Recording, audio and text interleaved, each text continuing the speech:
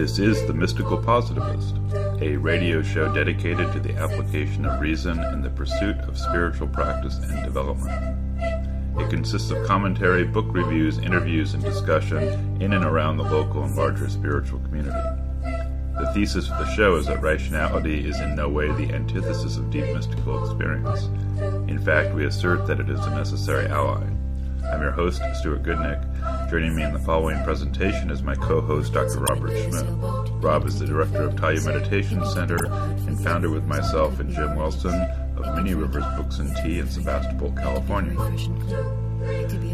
This week on the show, we present a pre-recorded conversation with Robin Bloor, author of To Fathom the Gist, Volume 3, The Arousing of Thought.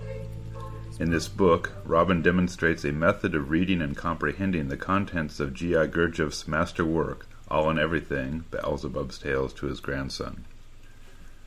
Robin was born in 1951 in Liverpool, UK. He obtained a B.S. in mathematics at Nottingham University and took up a career in the computer industry, initially writing software. From 1989 onwards, he became a technology analyst and consultant. He has thus been a writer of a kind ever since. In 2002, he was awarded an honorary PhD in computer science by Wolverhampton University in the UK. He currently resides in and works from Austin, Texas in the US. In 1988, after drifting through several work groups, Bloor met and became a pupil of Rena Hands.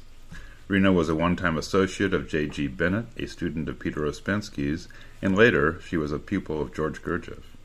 Following Gurdjieff's death, she remained part of J.G. Bennett's group for a while. Subsequently, she formed groups both in London, where she lived, and in Bradford in the north of England, initially in conjunction with Madame Knott. She was an accomplished movements teacher and an inspirational group leader. She died in 1994 and is buried next to Jane Heap in a cemetery in North London. Robin leads a group, the Austin Gurdjieff Society in Austin, Texas. Aside from the usual movements and work activities, the group specializes in the study of Gurdjieff's writings and the study of objective science as articulated by Ouspensky In Search of the Miraculous and by Gurdjieff in the Tales. Robin Bloor, welcome back to The Mystical Positivist. It's a pleasure to be here.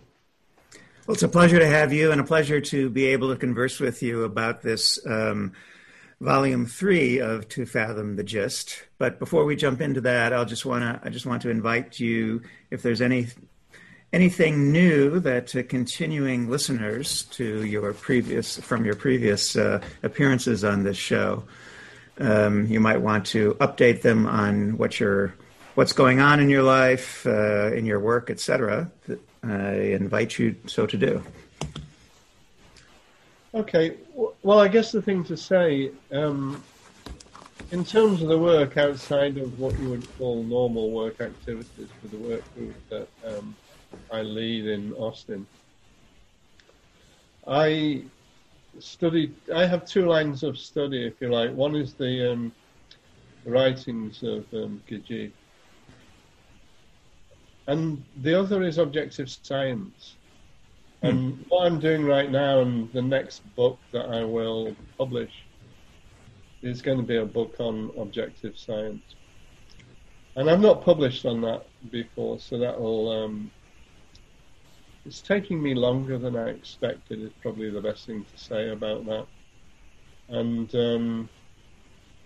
it was done, I didn't really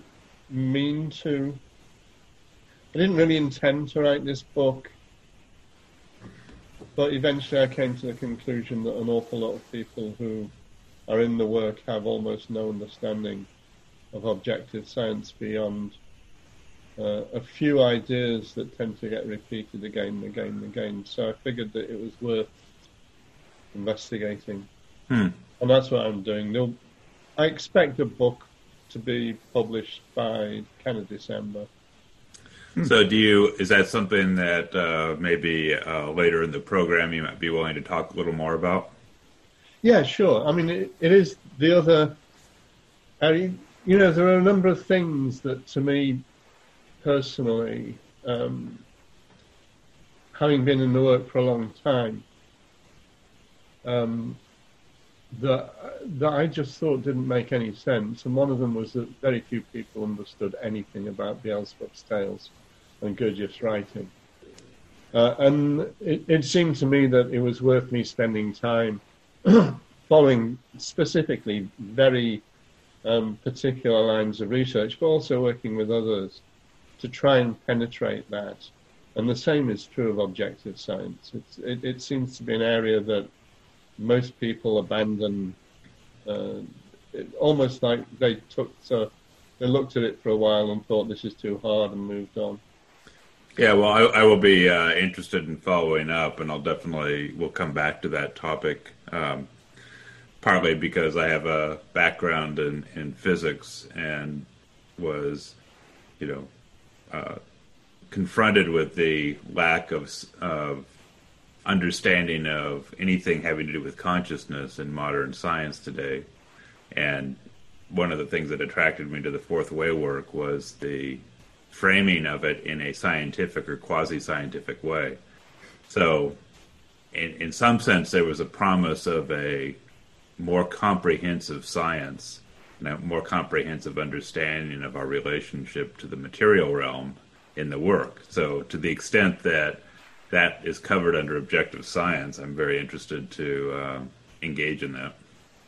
Yeah, we could probably talk for a lot longer than we actually have got time to do. I imagine so. But why don't we start with? Well, let me before we start with the book. You made an interesting comment a moment ago about the idea that there are in reference to this book that we're going to talk about, the volume 3 of To Fathom the Gist. You said that a lot of people don't really seem to have had the impulse or have acted on the impulse to really look into what Gurdjieff was doing with his writing. And, of course, this is the 3rd volume. We've written 2 previous volumes about that, which we've talked about with you before on this program. But the question occurred to me is, how is it that you personally became motivated to really pursue this in a way that that you didn't see having been done by others? Was it a matter of your training? Was it a matter of your a development of an inclination over time? Can you talk a little bit about that? Okay, yeah, I can try and speak about that. There was a moment, you see, I had a teacher, Rena Hans, who knew Gurdjieff. She was also, I would say, extremely well-educated in the sphere of literature. But I don't think I've ever talked to anyone that had a better literary mind than she did. Certainly superior to me, but also superior to, anyone I ever met at university, for example. I didn't study literature, I studied mathematics, but I knew a lot of people that did study literature, and I associated with them a lot. So she impressed me in a great deal. But beyond that, I once was talking to her about the tales, when I was referring to the page at the beginning where Mr. Gurdjieff asks you to read it thrice. And the second way of reading is to read it out loud as if to someone else. And I asked Rena Hans if he really meant what he said. And the question just came from the fact that I certainly hadn't attempted to do that. And therefore, he was asking an awful lot of the reader to actually do what he put on that page. And I didn't take it seriously, So I asked Rena Hans if he meant what he'd written. And she said it in the kind of impressive way that she could say things. She said, if that's what he wrote, then that's what he meant. And that just changed my approach to Beelzebub's Tales completely. Because of the way she said it, you know. Mm-hmm. So, if it was necessary to read it in that way, and she said that she had done that, it's also necessary to read it in the third way. So it was necessary to understand, you know. So he's the third way to try and fathom the gist. It is, I mean, first of all, it's quite clear. He didn't write to try to fathom the gist. It's to try and fathom the gist. So the meaning of the word try is not attempt, but the other and actually earlier meaning of the word try, which is to sit in judgment over. Or to test, right? Yeah, to test. And so it speaks of two efforts. And it was the other statement that was made by Orage that this was an objective book. And the only example of objective literature of our time. And the question occurred to me, how is it even possible to write objective literature? And the question is asked simply because the meaning of words changes. And because the meaning of words changes, how do you actually handle that? If you want to write an objective piece of literature, how do you handle the reality that the meaning of words changes? And there is one example of that that's just clear and shouts out loud from the book, or shouts out loud to me. The title of one of the chapters is Beelzebub's Survey. Of, I think, the ever-shortening life of man, but it's the word survey. In the time that Gurdjieff wrote and Orage edited that book, the word survey meant to look over and survey. It didn't mean asking a lot of people their opinion. And the modern meaning of the word survey is to ask a lot of people their opinion.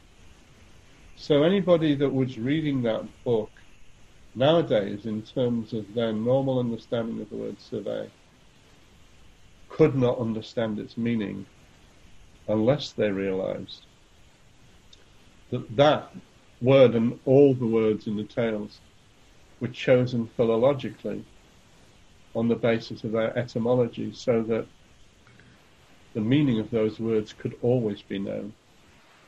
So I'd like to ask a couple of questions around that, because we are now diving into the subject matter of the book, your book, in your series of books, which is, given that Beelzebub's Tales to His Grandson is an objective piece of literature, how do we approach it? Or how do we actually interact with an objective piece of literature? And you provide a number of very concrete guidelines for how to do this.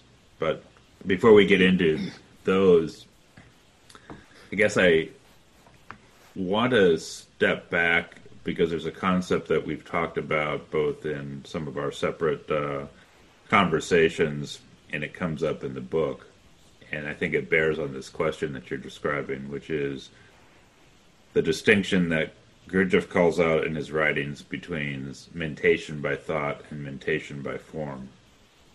And I want to ask about that partly because it speaks to the problem of how you approach something. It's Gurdjieff's way of describing the very problem that I think you're alluding to here.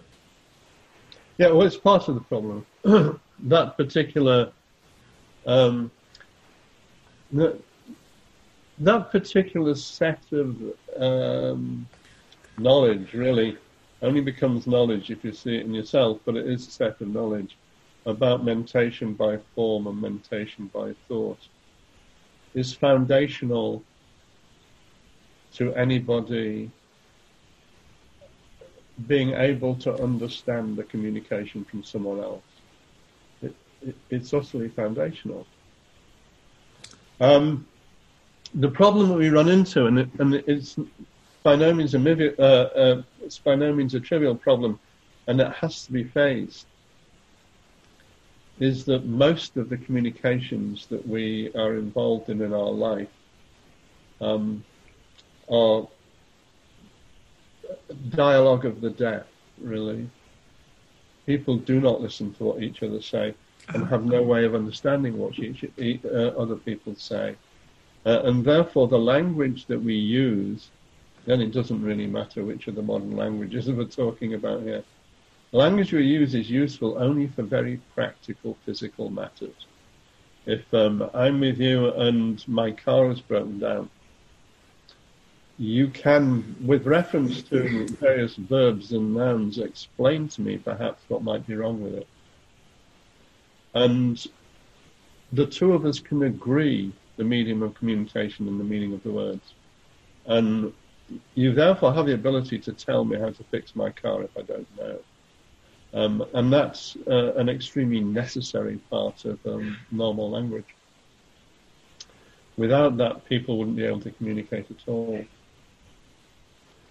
But the problem of mentation by form and mentation by thought is that mentation by form uses an entirely different language to mentation by thought. And mentation by form, everybody's language is, even if you grew up in the same family, slightly different. The meaning that you attach to words is acquired from your experiences that involve those words. And this is the meaning that most people take for pretty much every word that they use, because they have never attempted to develop a relative understanding of language. So that's so let me ask you then, in contrast, because I get the notion pretty clearly that when I learn a word, when I even learn a word like love, let's take an abstract concept like that, that's going to be completely grounded in the experiential domain, what I'm feeling, what I'm sensing, what I'm hearing, what my quality relationships are with the people around me, whether the sun is shining or not. When I encounter that, there's this whole complex of associations that lurk within me with each word that I speak, and they may be refined and modulated over time as I communicate with other people and kind of equilibrate with their senses of meaning. But ultimately, the feeling that is created in me when the word love arises is going to be different than the feeling that's created in you, but when the word love arises. Yes. I mean, that's it, basically, in a sense. I mean, it's complicated. It's not simple. Gurdjieff says in the Tales, very specifically, that if you hear a word that you've never heard before, normal human beings' reaction will be, they will take the meaning from the word that they've heard, whose consonance is closest to the word. The word from their memory, whose consonance is closest to the word they've heard. In other words, they depend upon its sound to deduce its meaning. But people don't stop in the middle of conversations and reach for the dictionary, or at least that's not a common phenomenon. People are too, let's say, identified with the conversation they're having for them to do anything other than, in one way or another, assume that they understood when they didn't. And move on. So in a way, when I read the section in Volume 3 here about this topic that Stuart's asking you about. What I got from reading what you had to say about that is that essentially Gurdjieff is problematizing communication in a way that is unfamiliar to people. Yeah, that's correct. So, and that's a necessary platform, if you will, from which to be able to even begin to understand what is meant by the word objective. Is that a fair? Would you agree with that? Yes, the word objective itself actually deserves a lot of discussion, and we can do that if you like. And let's please do. But to get to anything where we would want to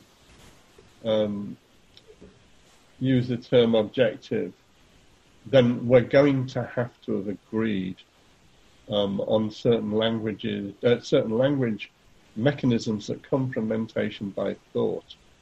So let me just, before we go there, let me just say what I mean by mentation by thought.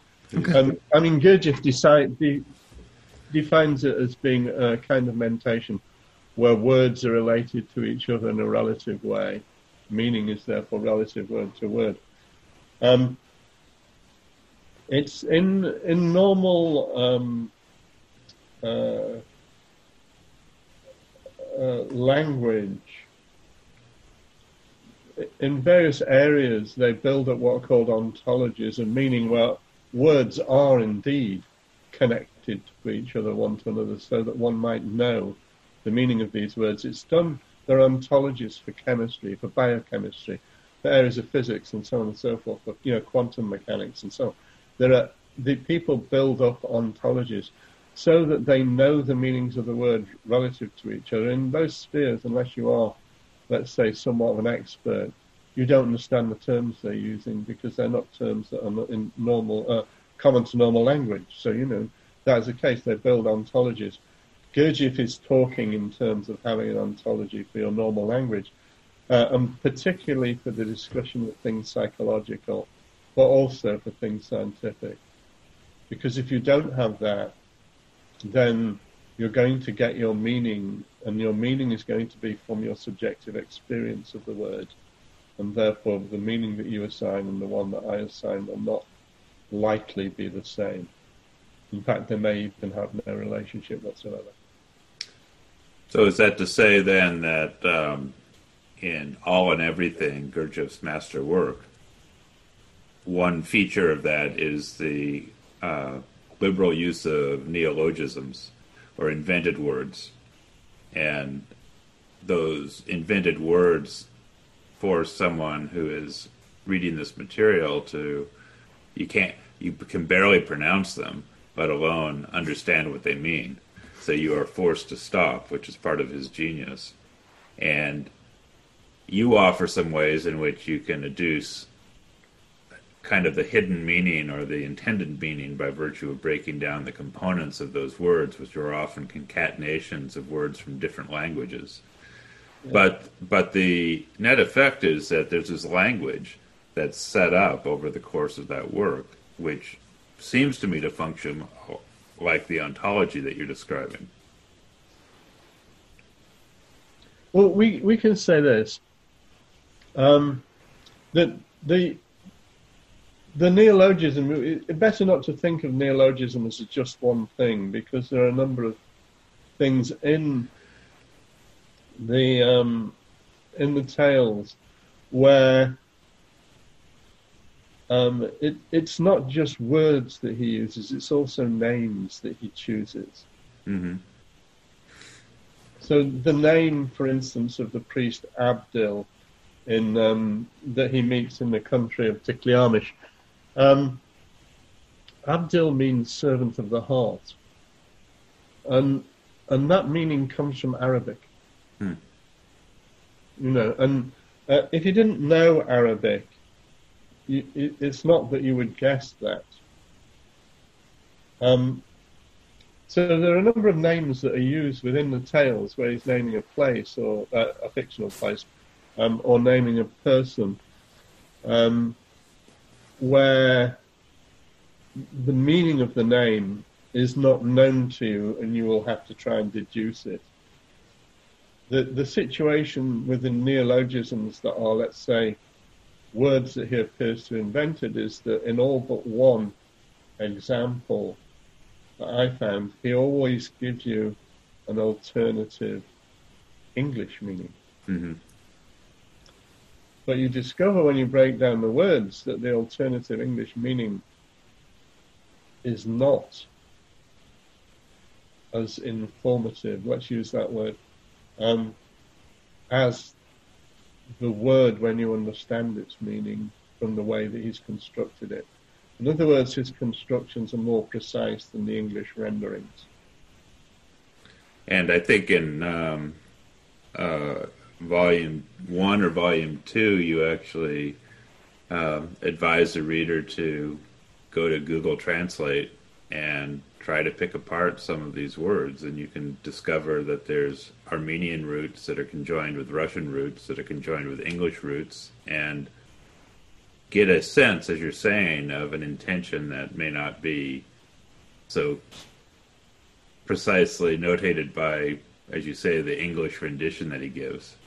Because the English rendition, usually when I read that in the book, it kind of, I'm stuck with my own associations. Whereas... Yeah, well, it helps if we use an example, and perhaps the most obvious example is the word being park dog duty, because that comes up a number of times. So let's say that again for the listeners. So being park dog duty. It's parked, P-A-R-K-T, dog, D-O-L-G, duty. Dog is Russian for duty, and parked is Armenian for duty. So it's being duty, duty, duty. Right? When you see something happening in threes like that, one should immediately associate with the three brains. I do, anyway. So one of the ways that I now kind of think of that will be, well, there's physical duty, emotional duty, and thinking duty, probably the best way to depict that. So we already have a broader kind of meaning for that word now that we've exploded it in that way. But you know, the fact that he's put three duties together, and the fact that he's talking about duty, and then the fact that he's talking about being, and he uses being as a noun adjunct, and he uses it hundreds of times throughout the tales as a noun adjunct. We don't have that in our language. That's the only book that I'm aware of that actually uses those particular constructions, being data, as opposed to data, you know. And again and again and again, you know, being food as opposed to food, and so on. So it's not just neologisms that he does, he actually creates new constructs. He uses the term constate very, very frequently in the tales. It's not an English word. It doesn't exist in an English language dictionary. It does exist in a French dictionary. That's interesting, because I could have sworn I've looked it up in the Oxford English Dictionary. And no, I mean I've done the research. Yeah, okay. On this, and he's right. It's a French word. I will pull it out, but it basically does. It's rooted in the French word for sure. Right. Yeah, and given that a book was written in a book was published in 1950 that has the word in it. It is now, by definition, an English word because it's been used in an English book. But you know, it wasn't an English word when he was using it. Yeah. And it's an interesting idea. The idea of constating is an important idea because it means to bring everything together. You know, it stops us when you use a term like that. It has you trying to not think in a one-dimensional way, but to think that there are many different aspects to something, and that the reality of something is a constatation of those aspects. Yeah. So it seems to me that what we keep returning to, Gurdjieff keeps wanting to stop people from thinking in the way that they ordinarily think, essentially, or whatever processes are that automatically proceed in them in that way. There is a question as to whether people actually do think. Mm-hmm. Right? I mean, it depends on how you define the meaning of that word. Right. But I would suspect that most people don't think very much at all. Because thinking. From the Gurdjieffian definition, let's say, of the way that the thinking centre works, thinking is at base about comparison. Thinking centre compares things. It compares and makes measurement. But the thinking centre is also the part that asks questions, because it can formulate questions. The thinking centre is the party that is able to formulate things in language. And possibly, even in more sophisticated languages than English, perhaps, there is that part of you that does all of those things. And most people don't do any of that. I mean, they very rarely do. They very rarely ask questions. They very rarely. The thinking centre ponders. Most people don't do much of that. Now, I'm not trying to create some kind of an elite picture. I'm just saying that, things like that have to be taught. Either you did them because in some way or other they were part of the way that you were brought up, and which is the way I was brought up, and therefore you do this stuff. Or else you didn't have anyone to imitate and you never do that. Or you do that once, but you found it was too much trouble, so you just spend your life repeating things. You don't need an opinion if you can always borrow one from someone else. So, right.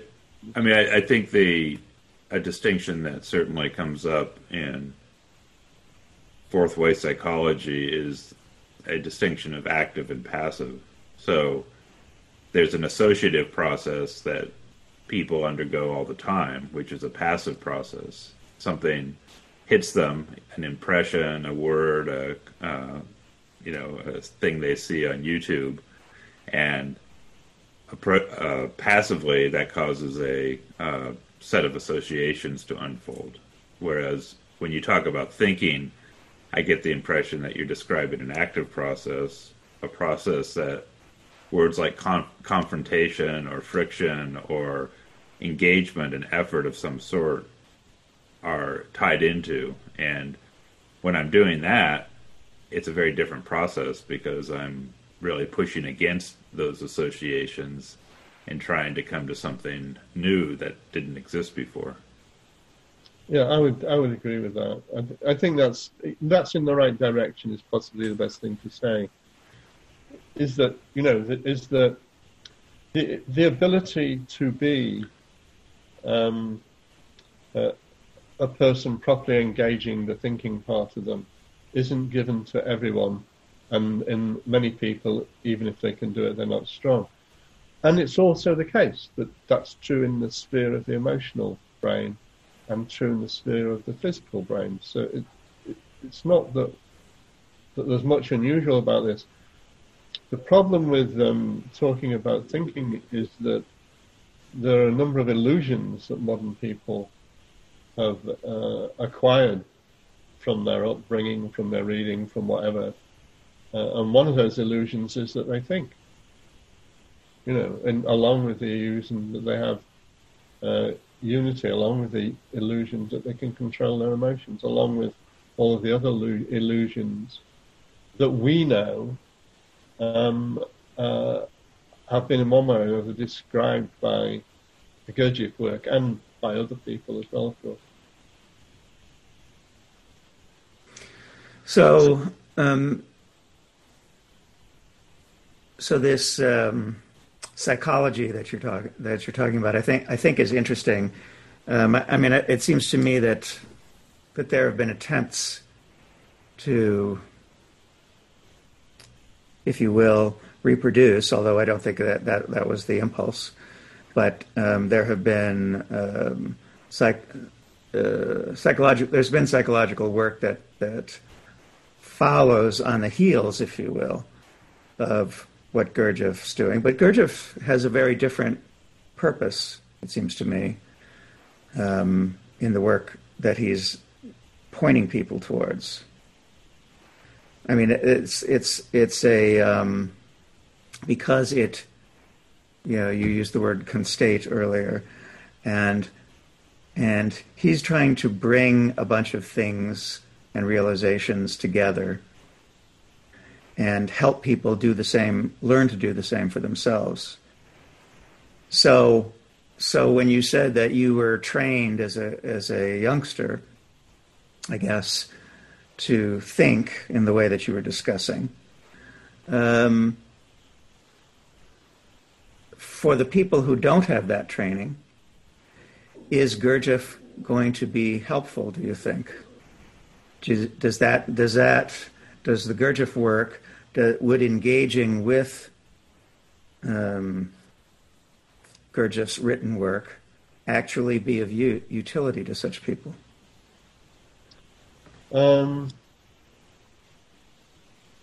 Gurdjieff, when asked about the tales, said that, everyone will get something. Mm-hmm. So I've taken at his words that it's worth, those who wish to put effort into doing this will probably get something. It's difficult to know. One of the things that is difficult to know is the actual impact of that book on people. Okay. If we just cast that book to one side and think of other books, there are a number of books that I've read that had an impact on me. They changed the way that I thought about things. Mm-hmm. Not many such books, but it's definitely the case that a book can have that impact on you. And the Beelzebub's Tales, I think, can have a stronger impact, and it may change the way not only that you think about things, but the way that you feel about things, and even how your the moving part, how your physical body works. I think it can change. It can have an impact of changing everything. Gurdjieff said, and I use it as a quote at the beginning of one of the books, but he just said, in this book I have buried certain bones so that certain dogs with a great sense of smell can dig down and retrieve them. And strange thing, when they do so, they become men. And so it's beyond my capabilities to know how sophisticated that book is, to know what its capabilities are, what its possible reach actually is. I only know that it is far and away the greatest literature produced in the last century, and possibly the greatest literature produced since the Quran. It's interesting that you put the Quran in that category. Do you feel like there was an element of that, a similar kind of intentionality in that work, or because they're not the same? I'm talking about levels with this, and therefore similarity between. I think the Quran is more similar to the New Testament than you would ever think of it as being similar to the Gurdjieff's Tales. The Quran, to the extent that I've interacted with the Quran, and I have had some interaction with a Shiite friend I have who lives in Iran. I feel an immense emotionality to the Quran. Mm. It comes through in the writing, but it also, in some way or other, there are certain postures that are in the Quran that are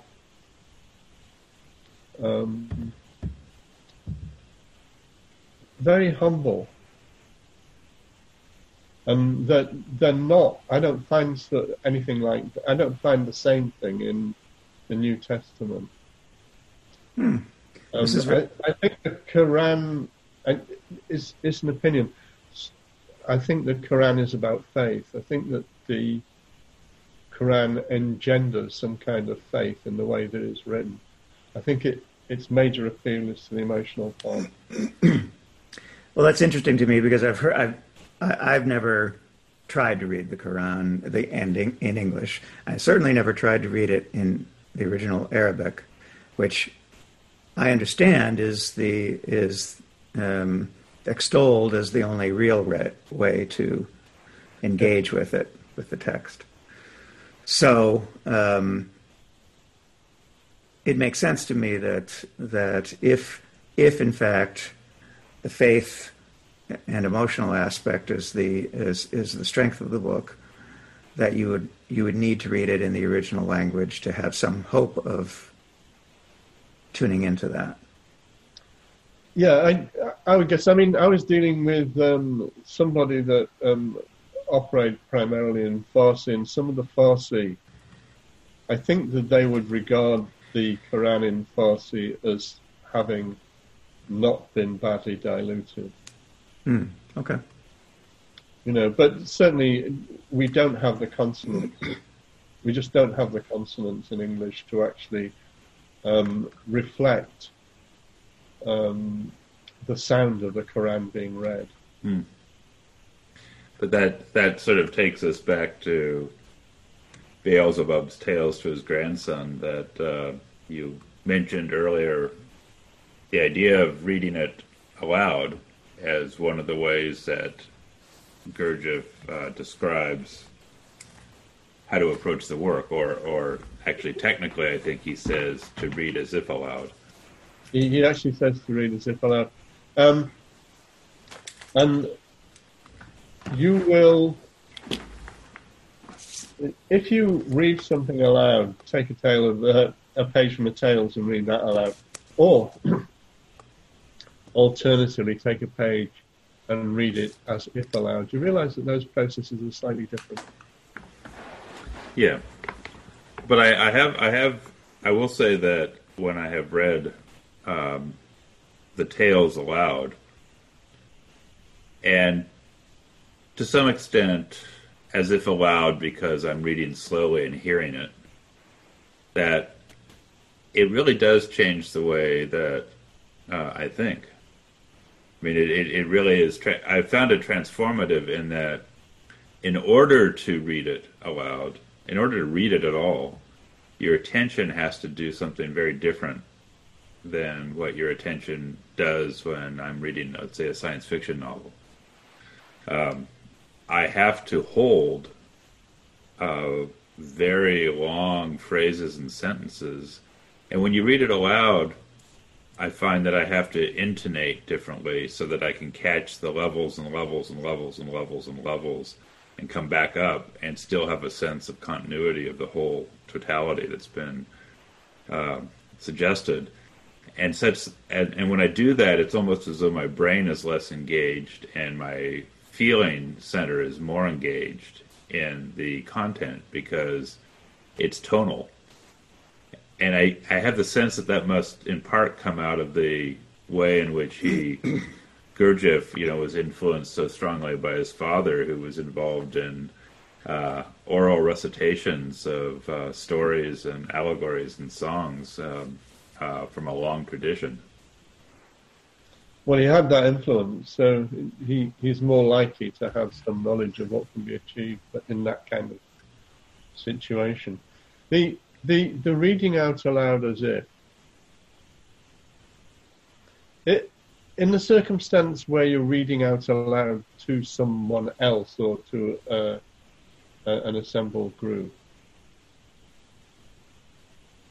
you're doing a number of things. First of all, you're taking the words off the page and you're parsing them. And because the text is really quite involved in many, many places, for a variety of reasons, including unfamiliar words, but it has a certain rhythm to it that you eventually start to notice.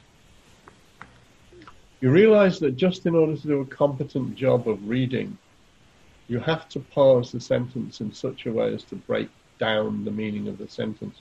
And when the sentence is 200 words long and there are such sentences in the tales, that's not an easy thing to do. No. And in order to read those sections, one actually needs to have read it before, to have some idea already of what the mental work that you're not going to escape, you're going to have to do in order to read it aloud. So your intellectual center is engaged in parsing, which is something that it can do. Your moving center is engaged. The moving center is what makes the voice box work. And air is passed over the vocal cords and so on. In order for that to happen, it's known that if you think and they put a measuring device close to the voice box, you will be mouthing your thoughts. Right? So those two things are working together. That has been a device that does that has been created for the US Army for people in situations where they want to communicate but can't make a sound. So this exists. This isn't a figment of anyone's imagination here. Then if you are going to project the sound of the words from the tales, you're going to have to try to inject the appropriate emotion into the words that you're repeating or reading out. So this is a three-centered activity. It requires the active participation of all three centers. And it's hard. It's not an easy thing to do.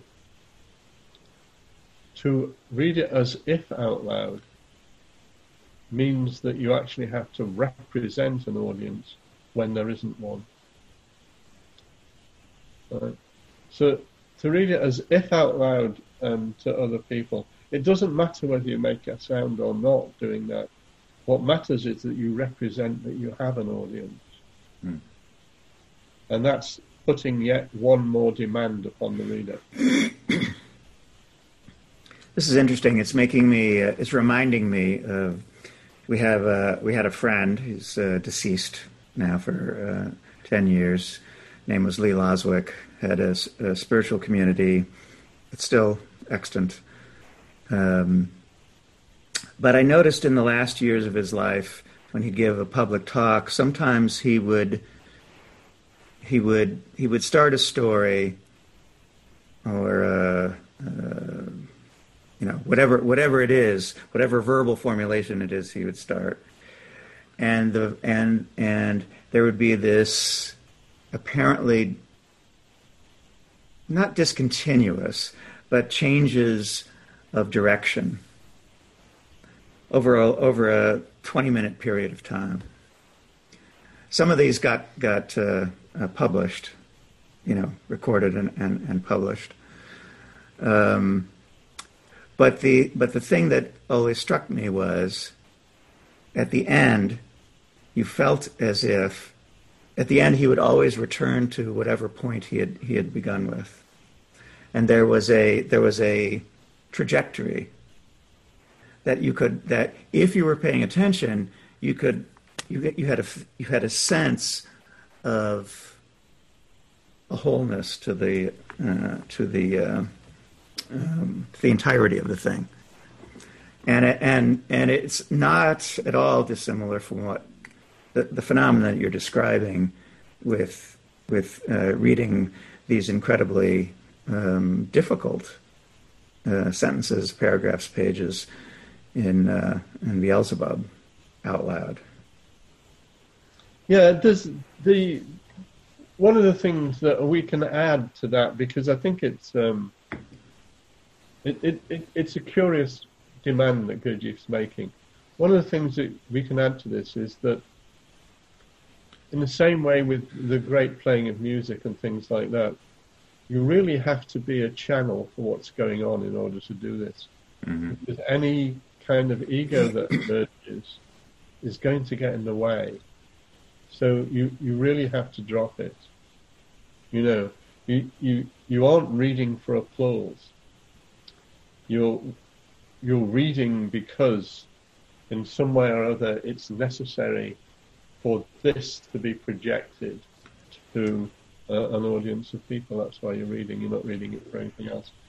You're not trying to do anything other than get out of the way of the work of art that's being transmitted through you. Yeah, I was thinking when we were talking of my relationship to playing a piece of music, and it's exactly. Yeah, I'm glad you brought that up, because it's a precise analogy. It's not like I'm reading something to get information. It's like there's a piece of music on the page, which is a totality, and it's completely meaningless in its graphic form. But when there's a three-centered engagement in the performing of the piece, and to the extent that one gets out of the way, then something comes through that is real and what it is. I mean, it's hard to say it qualified anymore, except that it has this complete integrity and it's available. I like the word integrity. I think this allows us to get back to the word objective, which is where we promised to go. Mm-hmm. The problem with objective in the way that it's used, so we have to, when we're using this word within the work or within the context of the work, we have to be very, very careful about what we think we're saying. Mm-hmm. When modern science, contemporary science, talks about objective fact, what it's really talking about is consensus. Yes, exactly. Yes. So that's their idea of objective. And if, let's say, I think of some kind of experiment and say, this has this result, right, and you can reproduce it, and someone else can reproduce it, enough reproduction of it is done, right? Then they say, objectively, when this is done and that is done, this happens, right? That isn't how the term objective is used in the work. The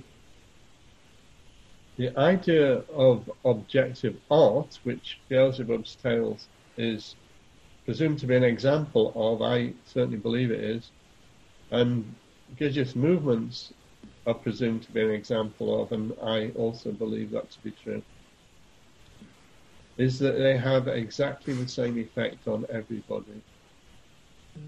It's objective because it can only produce one result on everybody, but according to level. So that according to level is a important a qualification there, because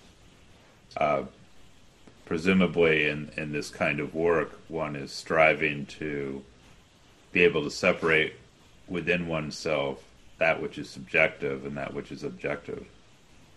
And so to the extent that one is successful in that, then one can partake of an objective experience without the associations that arise from one's subjective conditioning, much in the way that we've talked about mentation by thought. So I guess the question I have is, what does it mean to say that it produces exactly the same effect, except insofar as it still depends on the capacity of the listener or the participant to enter into that level of objectivity? They have to. Well, I mean, let me give you an example, because the example, and this for me was a revelatory experience. I was performing with a number of other people a particular movement. I think it's movement 21, but I can't be sure of the number, which was called, the movement instruction at the time said, remorse for your parents. And this movement is very slow movement, and it's very gentle in a way. We spent a week practicing to be able to do that movement, and at the end of the week we did a performance of that movement, and pretty much everybody got it very close to correct. A number of people, including myself, came off the movement floor in tears. It made us cry. Now, I don't think that what we were talking about here is people of equal level in the work. We're just talking about people that went through the same thing and were able. You can't do a movement like that without abandoning yourself. You really can't. I mean, apart from anything else, you're trying to. It moves in sixes, and you're actually supposed to bend on every fifth, right? So your intellect needs to be entirely involved in making sure that you're doing the right thing. The next movement, you have to have a lot of attention. It only requires people to have a lot of attention. But in my opinion, people will come off from doing that movement with tears in their eyes. So, in a sense, what I'm hearing is that even by design, the structure of the movement necessitates that those factors of subjectivity that I was alluding to actually are not present, or you couldn't do the movement. Yeah, that would be correct. Not present. Okay. There are various passages in the Tales. This is not common either, which, in contemplating them or reading them, it's just had a very specific impact on me that I don't know why.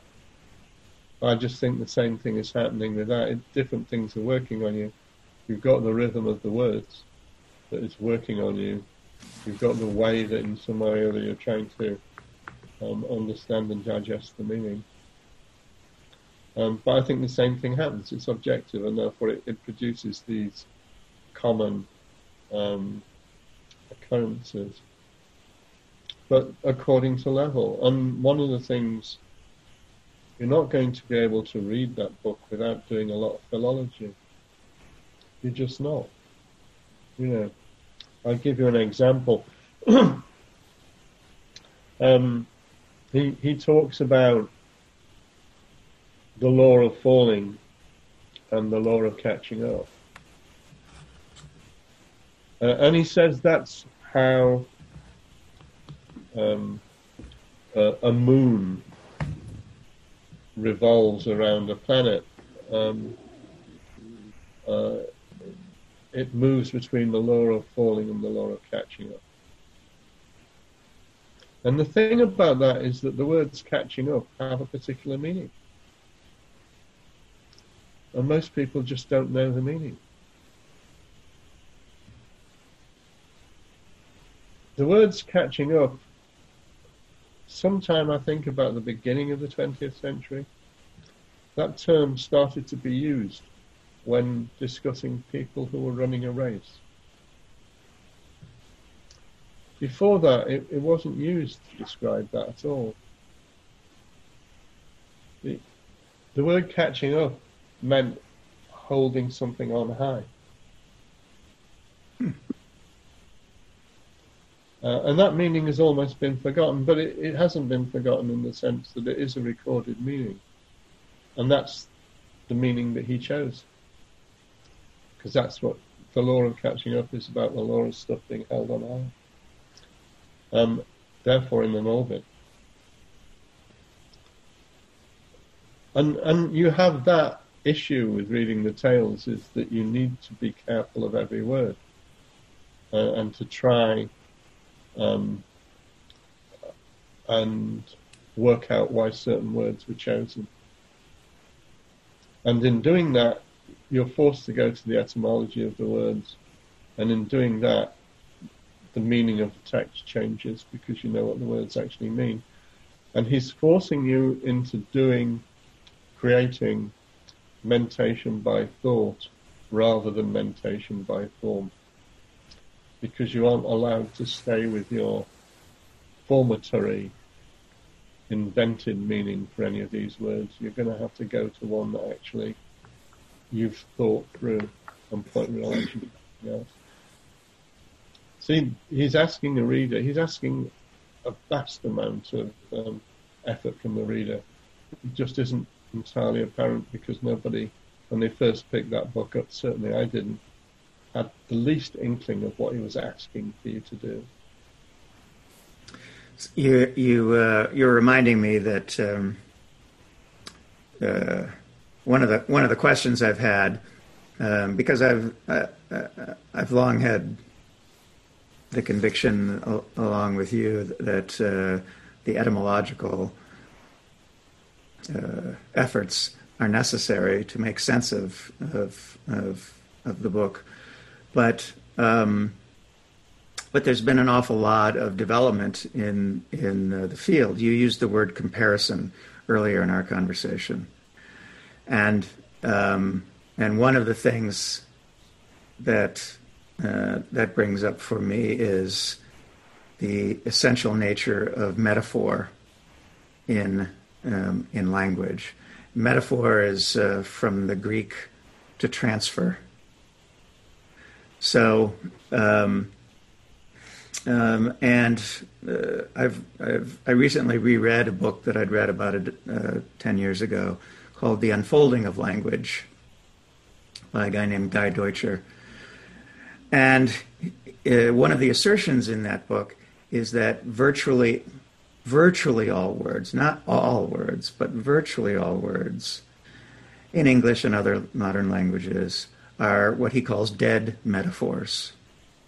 In other words, they were metaphors originally, and we forget, and over time, the populations that speak these words forget that it was a metaphor. And so one of the things that struck me when I was looking at To Fathom the Gist Volume 3 is that realization that almost all the words we use are metaphors no longer understood in the original way that they were used. I think that's very good. I don't know who you're talking about in terms of who wrote that, but that's very perceptive, I think. Mm-hmm. Certainly, it sounds to me very well worth studying that and thinking about it. Yes. One of the things that's not realized is that Gurdjieff uses most of the allegorical metaphors from the New Testament in the tales. It's all there, or a lot of it is there. And most people simply don't see it. And because they don't see it, they've missed the language. You know, it's, you know, the talk in the New Testament of, you know, the use of the word mountain and hill, they always refer to a higher level. It's always that, you know. There's no question about it. Same in the tales. You know, it's always that. You know, when I mean, I think the use of the town and country it's also the same in the tales. It's also the same in the New Testament. It's out of the normal interactions of life. It's a country. and that's, you suddenly realize, and I mean, I think you pretty much nailed it in what you said, that an awful lot of our words are dead metaphors, but I don't think they're irretrievably dead. I think you can revive them. So better say paralyzed, I suppose, would be the thing to do. I like that. That's a good metaphor. we like it's a lot easier in terms of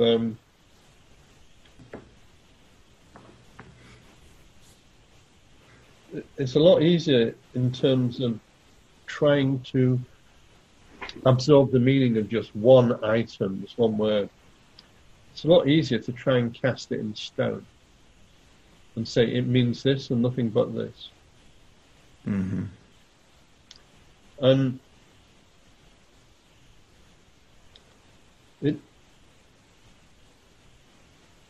it's not going to work with a book like The Tales to attempt to do that. It can work with books that only wanted you to have, grasp one-dimensional surface meaning to every word that was put on a page. It's not going to work with The Tales. It'd be hopeless to try and do that. I'm reminded of the meaning of the parable in the New Testament of the woman taken in adultery. The allegorical meaning, my understanding, and this is what I arrived at. I don't think I read this from anyone else, but I'm just working with the way that I think the New Testament works. The woman caught in adultery is a person who is mixing two traditions. They are therefore adulterating the two things that they are mixing. Right. It's a woman simply because that's a tendency of the emotional side to do things like that. And the reason that the emotional side does things like that is it lacks a kind of precision that the intellectual side has. So if it's not working with the intellectual side, it can move in that direction. The people want to stone her. The stone is dogma. And throughout the New Testament, the meaning of the word stone is dogma. And of course, dogma is exactly this meaning that's frozen in place. So Christ is almost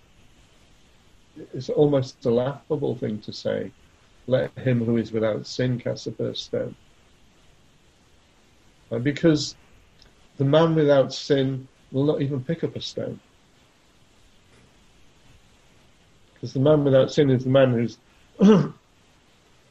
not missed the mark, the man who has an understanding. If he has an understanding, he doesn't truck with dogma. So this is the meaning of the woman caught in adultery. And you need to have that kind of thinking to look up, to try to understand the text, because it's all of that ilk. There's an allegorical meaning that is way, way deeper than the literal meaning.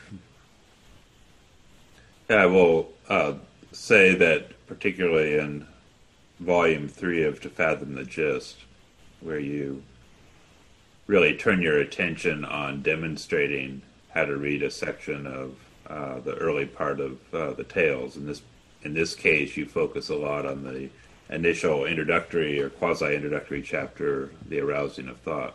And I was struck by how, as you described one of the stories within that, the story of the Transcaucasian Kurd, you demonstrate a lot of these elements very effectively without telling someone the answer, because I don't think you can tell someone the answer, because so much of this is based on a holistic constating, if you will. But you show how things that I took for granted in that story of this Kurd who's coming from the country and going into the town could be understood allegorically in the way that you're describing, that the space of the country and the space of the town represent very different parts of our psychic experience, and there's a movement there, and a movement back, and a unfortunate experience with some very powerful impressions that also serve as a allegory for our relationship to effort and the work. And I can't say, for certain whether, it's right. And I don't even think that you're trying to assert that it's right so much as if you read it this way, it will be a very different experience than reading it literally, which I realize in going through your book, I had a tendency to do, even if I had the impression that I was not doing that so much as I was doing. And that's why I appreciate that. The thing that I found disheartening, you see, I wrote To Fathom the Gist, Volume 1.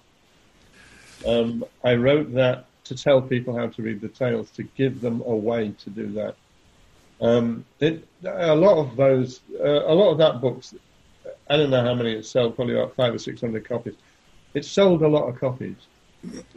But I never met anybody that read it that had actually come into the situation of being able to put much of it into practice. So I wrote a second book, which was to take it even deeper in terms of how did he write it? If this is how he wrote it, how did he read it? There was somebody that contacted me from South America that said that, that book changed the way that they could read the tales, and it made a difference to them. But even so, there were very few people affected by that. So the third volume was, look, I'll show you. Right? Here, see what I've done. Right? Notice how painstaking it was in order to get to that. Notice that we looked at two versions. Notice that I took a look at, because we're talking about the beginning, also the herald of the coming good. I went and tried to find everything, but look, I've gone and done all of this, and this is what emerges, and not necessarily everything that's there, but this emerges, right? And you never saw that, and you can do this. I have no idea if it's going to make a difference. Part of me is inclined to actually spend the rest of my life just doing details, explanations of the tales chapter by chapter, and then meeting the remarkable men, and then life is real. Because one of the interesting things about meeting the remarkable men is that if you haven't read the tales properly, you can't read that properly. You actually can't. He's using the same images. He's using images that he established in the tales in order to tell the stories in that book. But you just don't see it because it's not obvious. Yeah, but I will say that Meetings with the Remarkable Men is the first book of Gurdjieff's I read when I was in college. A friend of mine had read it, and I think he was particularly impressed with the material question in the end. And so I read the book, and I'd read a little of Spinsky before, and I just found it kind of stultifying. It was the promise of information, but I couldn't get my head around it ultimately. But when I read Meetings with the Remarkable Men, it enlivened something in me that was the occasion later for me when I ran into my teacher to recognize my teacher. And even though I understand now that I got nothing out of that book at the level we're talking about, there was something that was still imparted, a feeling, and so to your earlier point, it's hard to know what the power of these works work on many different levels.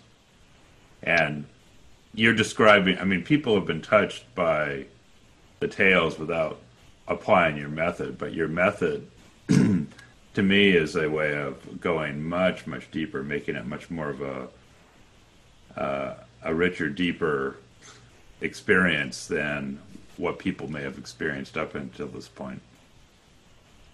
Well, I don't know. I mean, it's very difficult for me now how many people it will work for. I mean, but of course, in a sense, it doesn't matter, because if it works for just a few people, that's something, because this book has proved so difficult.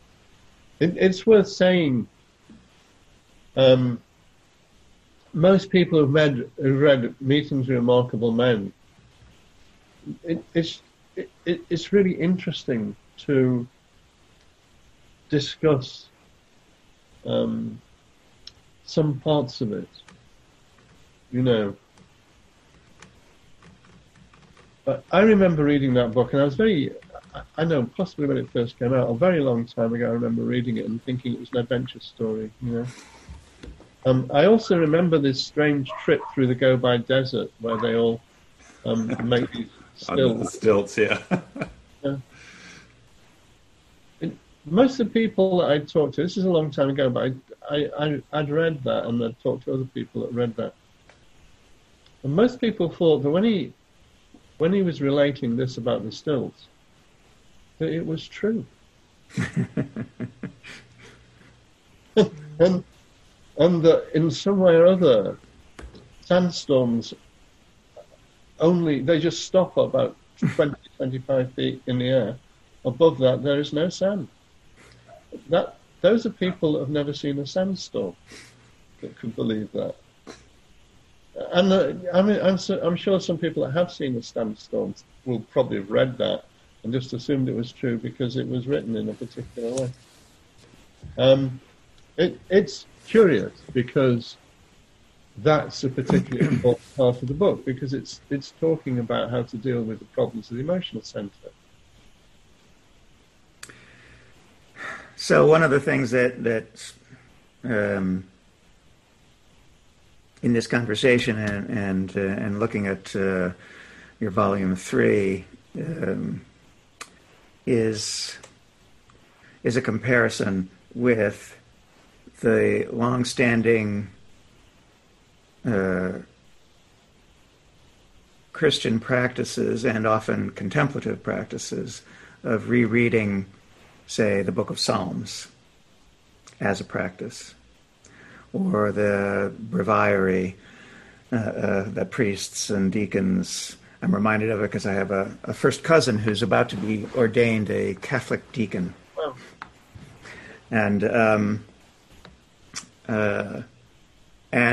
And of course, Lectio Divina, the practice of reading sacred texts in general in order to get something.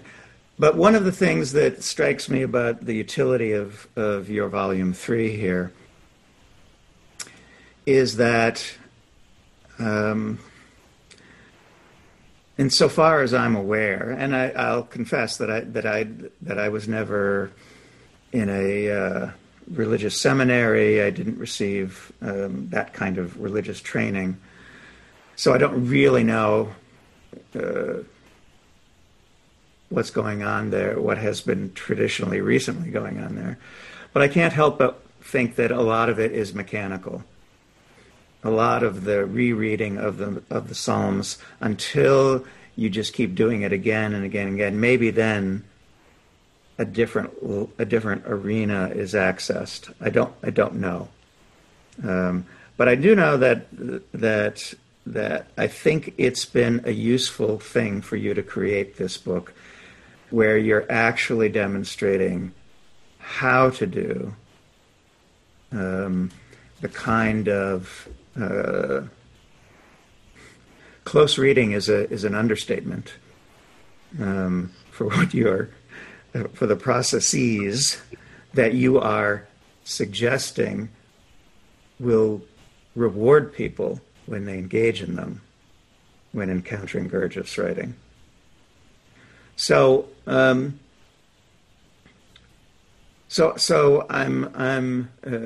just struck by this comparison between the sort of thing that Christians, at least, have been doing for centuries, and I don't really know to what extent the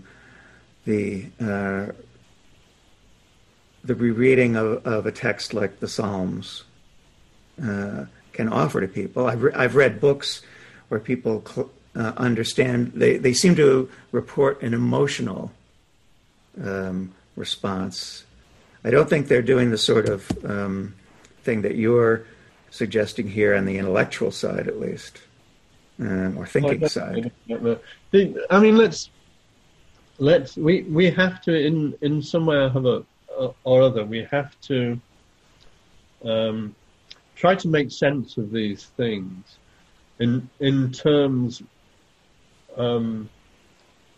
where there is the possibility that the behavior was once meaningful, even if it isn't now. Right. Oh, of course. So the way that I think of it, I have no idea. This is my construction, so I have no idea. But I've talked to this with others, and they've thought that maybe this is so. We're trying to get into a certain set of vibrations. We're trying to create a certain set of vibrations within ourselves. Mm-hmm. Right?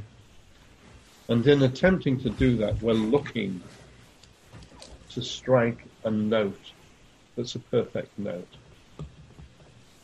And if we strike that note, it will create resonance in harmonics that are higher than we are. And that will bring down to us a reward. So it could be that one is, I've, for instance, been told that really if you're going to do any of the prayers, Christian prayers, you should be doing them in Greek. Well, there is really nothing in terms of the meaning of the Christian prayers, in a lot of the things that are repeated. There's nothing in the meaning between if you were taking the Greek and trying to deduce the meaning as a Greek person who understands Greek and anything else, but the sound of Greek is different. And therefore, it may be that the sound of Greek is necessary to create that note that would create a resonance at a higher level. So I think that, I think that it's interesting, for example, that Gurdjieff had the tales read out and watched people's reaction to it. And no other book has ever been written that I am aware of that anyone did that. Mm-hmm. But he had it read out in German and Russian and English and French. The French book was never completed, and neither the Russian, but he observed the behavior of the audience. I think he's looking for specific vibrations that arise. I don't think he's looking for someone sitting there and it becoming obvious that they just got the meaning of the last sentence. I think he's looking for certain vibrations. I think that the Tales was written so that it had a certain kind of rhythm to it when you read it out, and that is part of it. And therefore you could theorize that even the meaningless repetition, as long as the repetition was correct in terms of the meter and the sound, could have some impact. I think that's really interesting. A weak comparison would be when I was a kid. I became a Catholic altar boy, and I had to I memorized the Latin responses in the Mass, and to my great chagrin, after 2 years, the Catholic Church decided to change the Mass to the so-called vulgar languages. So I had to re-memorize all the responses in English. And I didn't like having to do the extra effort, but there's an absolutely different feel to the responses in Latin Yeah. and the responses in English. I mean, it was, and today when I, on those occasions when I go into a Catholic mass for whatever reason, man, the vibrational level is not what it used to be. Even when no one had the intention to create a higher vibration, nevertheless, there was a different quality present. It seemed to me. Yeah, I mean, I've observed that a similar. I mean, I used to go when I was in London. When I lived in London, I used to go occasionally to watch the performance by the Bach Choir of St. Matthew's Passion, and it is extremely uplifting music, and it's very difficult not to be affected by that. But for me, I don't know why. Normally, it's a complete audience. And I just think that that's true, that at a certain point in time, somebody created something. It was of a high level. At some point in time, somebody takes over and decides to change it without any knowledge of what the impact of that change will be, because they never created it. And it may well be that the Latin Mass that you were familiar with was already a degraded thing from a Greek Mass that came before it. Right. Yeah. But you at least were able to resonate on the level of that, and then to detect that it descended once again. It's interesting as we speak about this. We sometime last year we interviewed Neil Douglas Klotz, who's a Sufi teacher and writer, but also has done a lot of work with Aramaic. And he translated he had this, what he describes as something of a revelation at some point, where he was inspired by something higher, really, to translate or to publish the Aramaic version of the Lord's Prayer, and then to engage people in chanting it and to performing it. And it's interesting he says that the language itself forces a kind of breathing when you're doing this prayer that is just completely transformative and different than reading it out in a translation in English, and so it's like that was the original language that it was written in. Yeah, this is true, and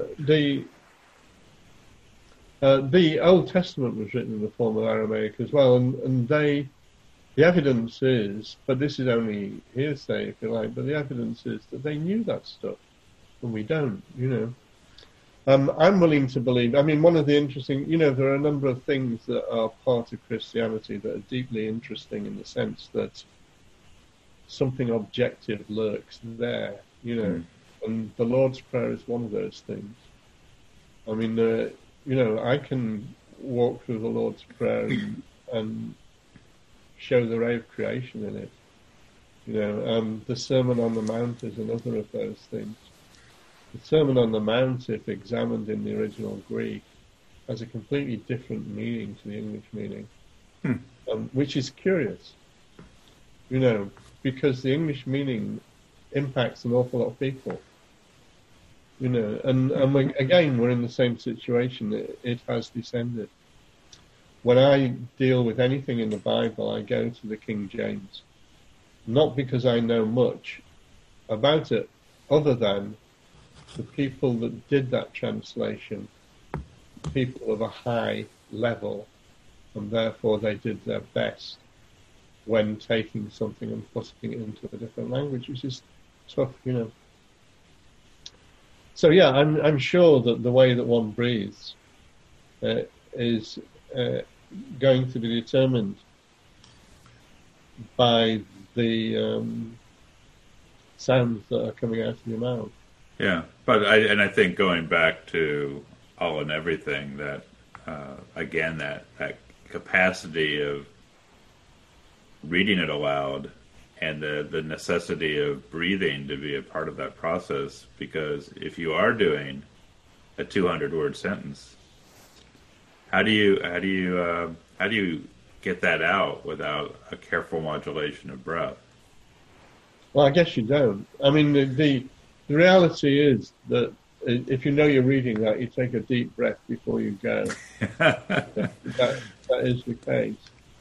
But I don't actually know, because it's like when you're doing something like that, the one thing that you haven't got enough attention for is to actually observe yourself while you're doing it.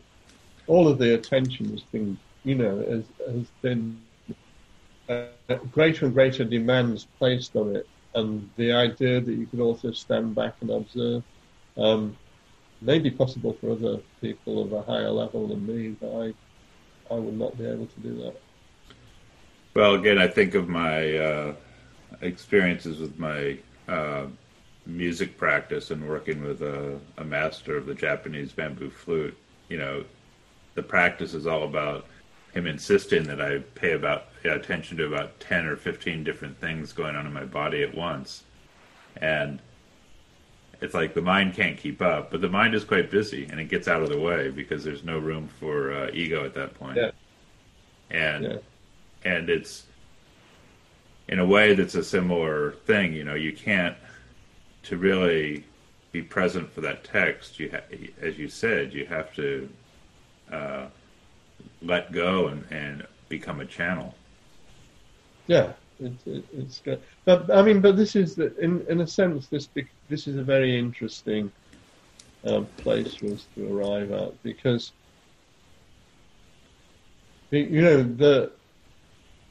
the whole of the work really is based upon understanding of levels. And it is the case that occasionally, for instance, in the movements, when a demand is made of you that is impossible for you to normally do, if energy of a particular high level runs through you, not only can you do it, but you can do it perfectly. And it isn't, you wouldn't say you were doing it easily. Easy doesn't enter into it. It's just something you can do which previously you couldn't. You don't think like that, you just are something different. And that's, I mean, we can go on to objective, we can use that as a segue to objective science. I was just thinking this, we only have about 10 minutes left. We've got about 20 minutes. 20 minutes, sorry. We will set the table for the next conversation. Well, the issue with objective science is it's necessary to start again. It's hard to get to this point, and therefore, I had to do an awful lot of investigation at a very fundamental level to come to the conclusion that, yes, you really do have to start again, which means that you have to dismiss the whole of modern science. Mm-hmm. Right? You have to dismiss every single theory and hypothesis in modern science and just set it to one side. Because it's only going to get in the way, and here's why.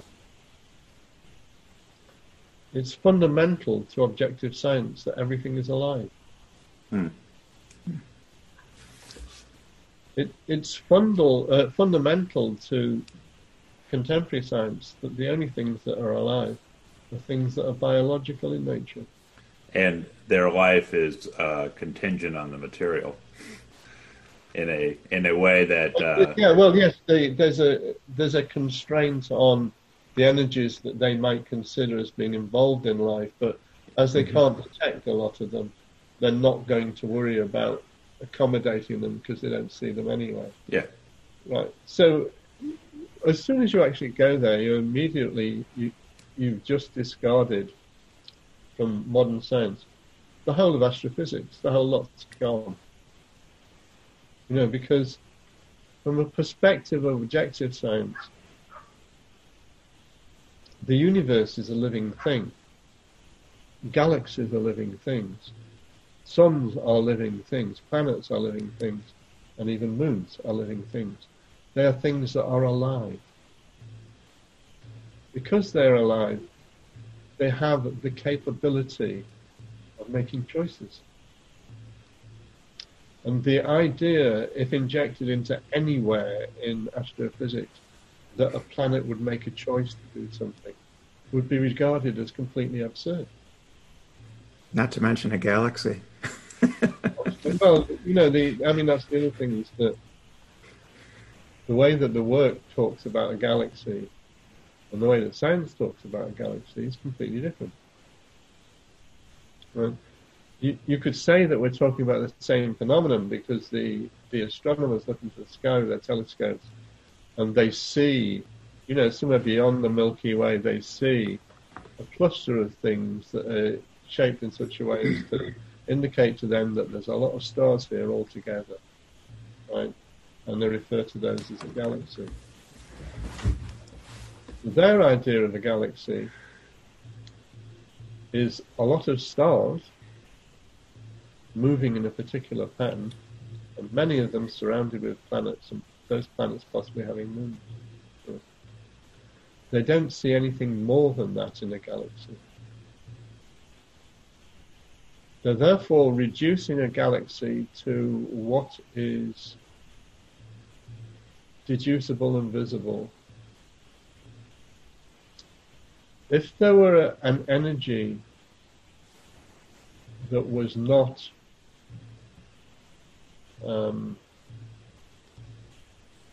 that was higher than, let's say, light, let's just call it higher, vibrated at a higher rate than light.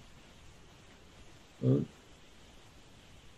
the perspective of the work, we would expect such a thing to exist within the galaxy, but modern science would not expect that at all. It would think that the only thing that a galaxy is a collection of suns, right? Which is almost the same as saying, in fact, it's pretty much equivalent to saying that you are not Rob Schmidt at all, you're just a collection of cells. Right, and the only thing that I can deduce about you is there's just a big heap of cells over there. That moves in particular ways. There's a black hole in the middle. Yeah, right. Indeed. So the picture of the universe,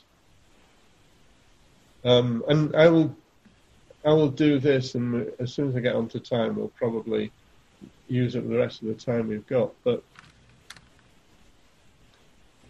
the number of cells in a person's body is in the area of trillions. Some people say tens of trillions. It almost doesn't matter. That's the order of magnitude. It's trillions. The number of suns in a galaxy is the same order of magnitude. So in respect of suns, the relationship of a galaxy as a living thing, a sun is simply a cell in its body. It's nothing more than that. Right? Suns are thus, in the same way that you lose millions of skin cells every day they die, these various suns in these galaxies are in certain regularity just dying off. Others are growing in some way or other. So we have something of the order of relation between a cell and a man happening in the relationship between a sun and a galaxy. And then we have the number of galaxies believed to exist that have been observed is in the order of trillions. So a galaxy in the life of the universe itself is just like a cell in relation to a body. And therefore a sun is on the level of an atom in relation to a cell. So we're dealing with vast differences there at the top of what's called the ray of creation. Now, there's a lot that's said about time in the tales that a lot of people find confusing, and there are things that are said by Gurdjieff and by Ouspensky about time. I've recently come to the conclusion that time is breath. Is breath? Yeah. This isn't a new day. It's something that Gurdjieff says. Uspensky quotes him as saying, but I've come to the conclusion that that's actually just a statement of fact that Gurdjieff is making there, is that our lives are measured by our breath, and the life of any cosmos is measured by its breath. In a book on yoga I read recently, they suggested that if you slowed your breathing down to a rate of about 5 every minute, instead of about 15 every minute, you would live to be beyond 100. You would just extend your life. I've had a yoga teacher who made exactly the same assertion to me. I think it's probably true. So what happened in the creation, according to Beelzebub's Tales, the story that's told there?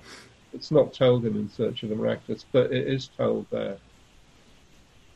What happened was that the existence of the Absolute was somehow threatened, and it was time that threatened it. Now, the text actually states that the size was diminishing in volume, gradually diminishing in volume.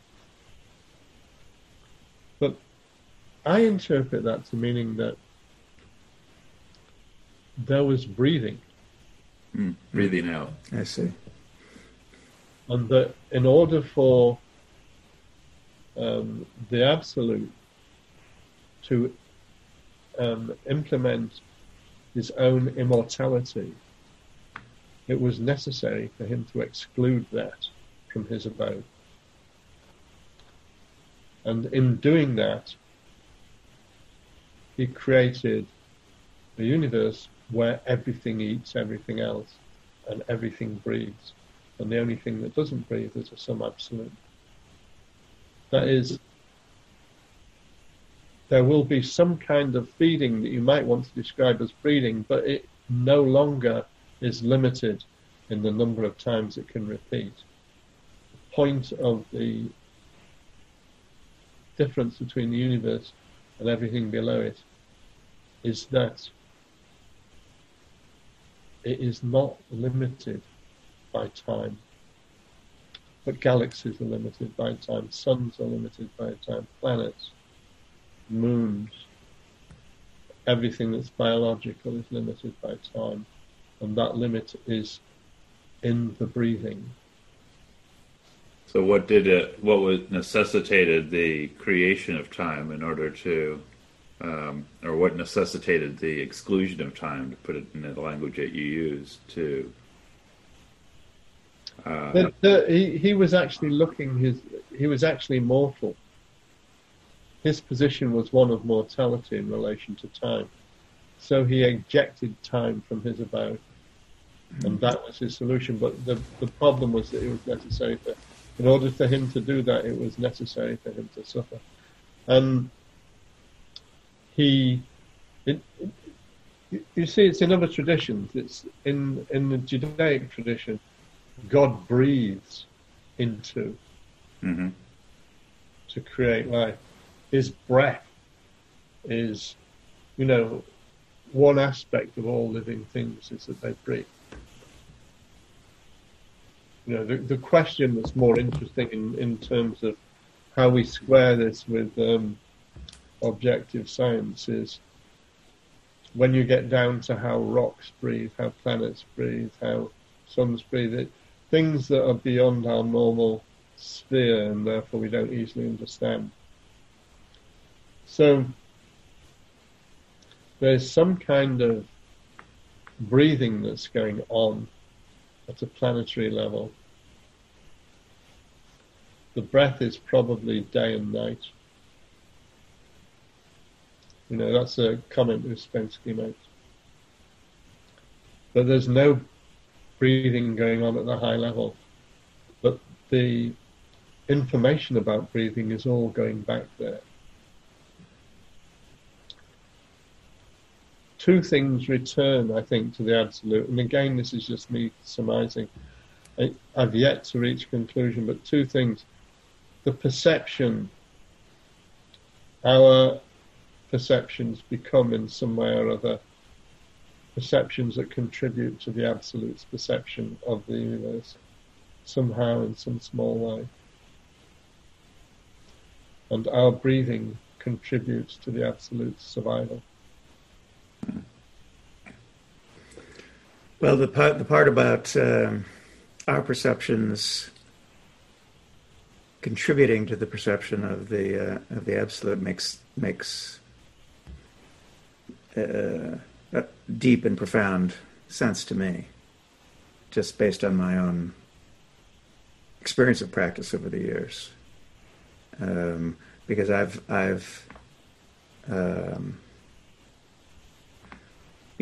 something along those lines, maybe not stated quite the way you said it, was asserted to me early in my training, and I've taken it to be a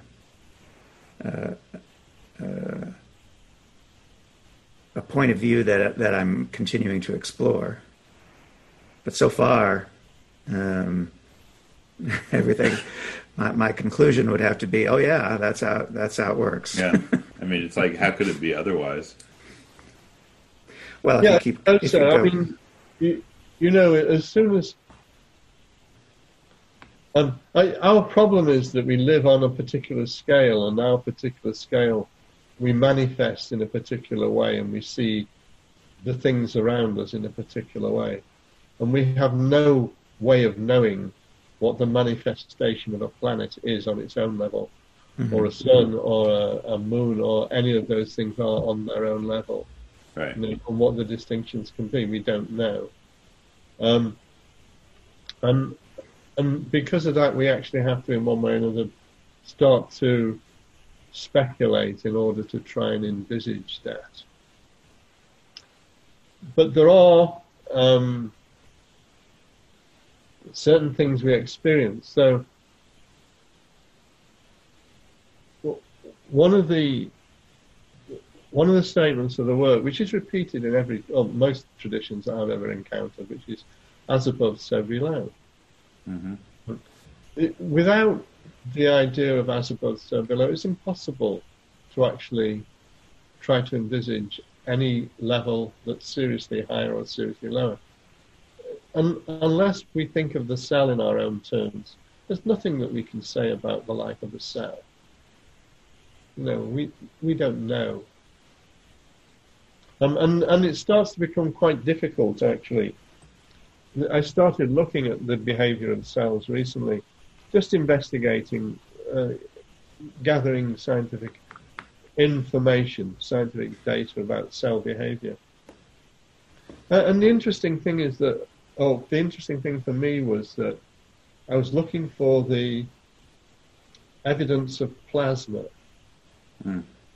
Right. Now, we understand form most easily in terms of things that are solid, and those could be described as crystalline. Right? But we wouldn't deny that liquids have form and behavior, and that liquids can actually, in one way or another, be part of a structured environment. And we're also aware that the gases can have form, and they can be part of a structured environment because we breathe in air. Right? So we're aware of that. But we're not particularly aware of plasma in the nature of man, in the nature of biology, or actually in the nature of the universe. But insofar as we must presume that there is structure in solid, liquid, and gaseous matter, there must be structure in plasma. If there's no structure in plasma, there can be nothing higher than rocks surrounded by gaseous masses, I suppose. There's nothing higher than that because there's no form beyond it. So the question of is there a God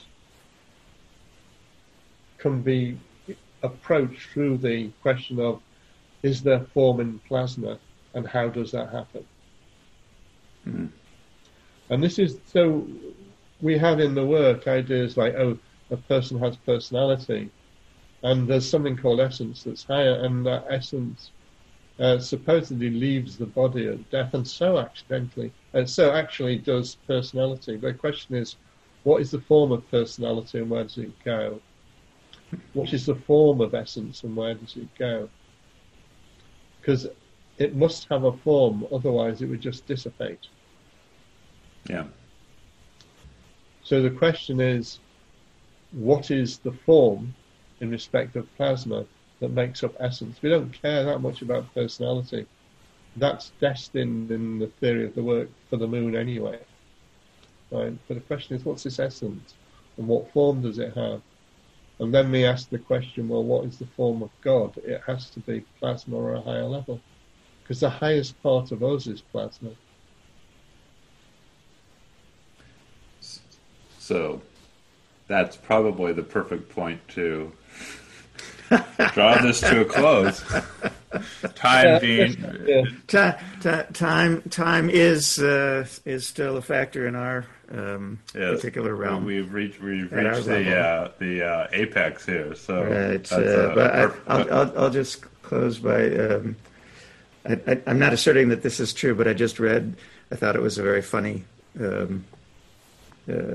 way to say something, which was that the higher your vibe, the smaller your tribe. And yeah, I like that. I like that too. Probably true as well. Yeah. Right, exactly.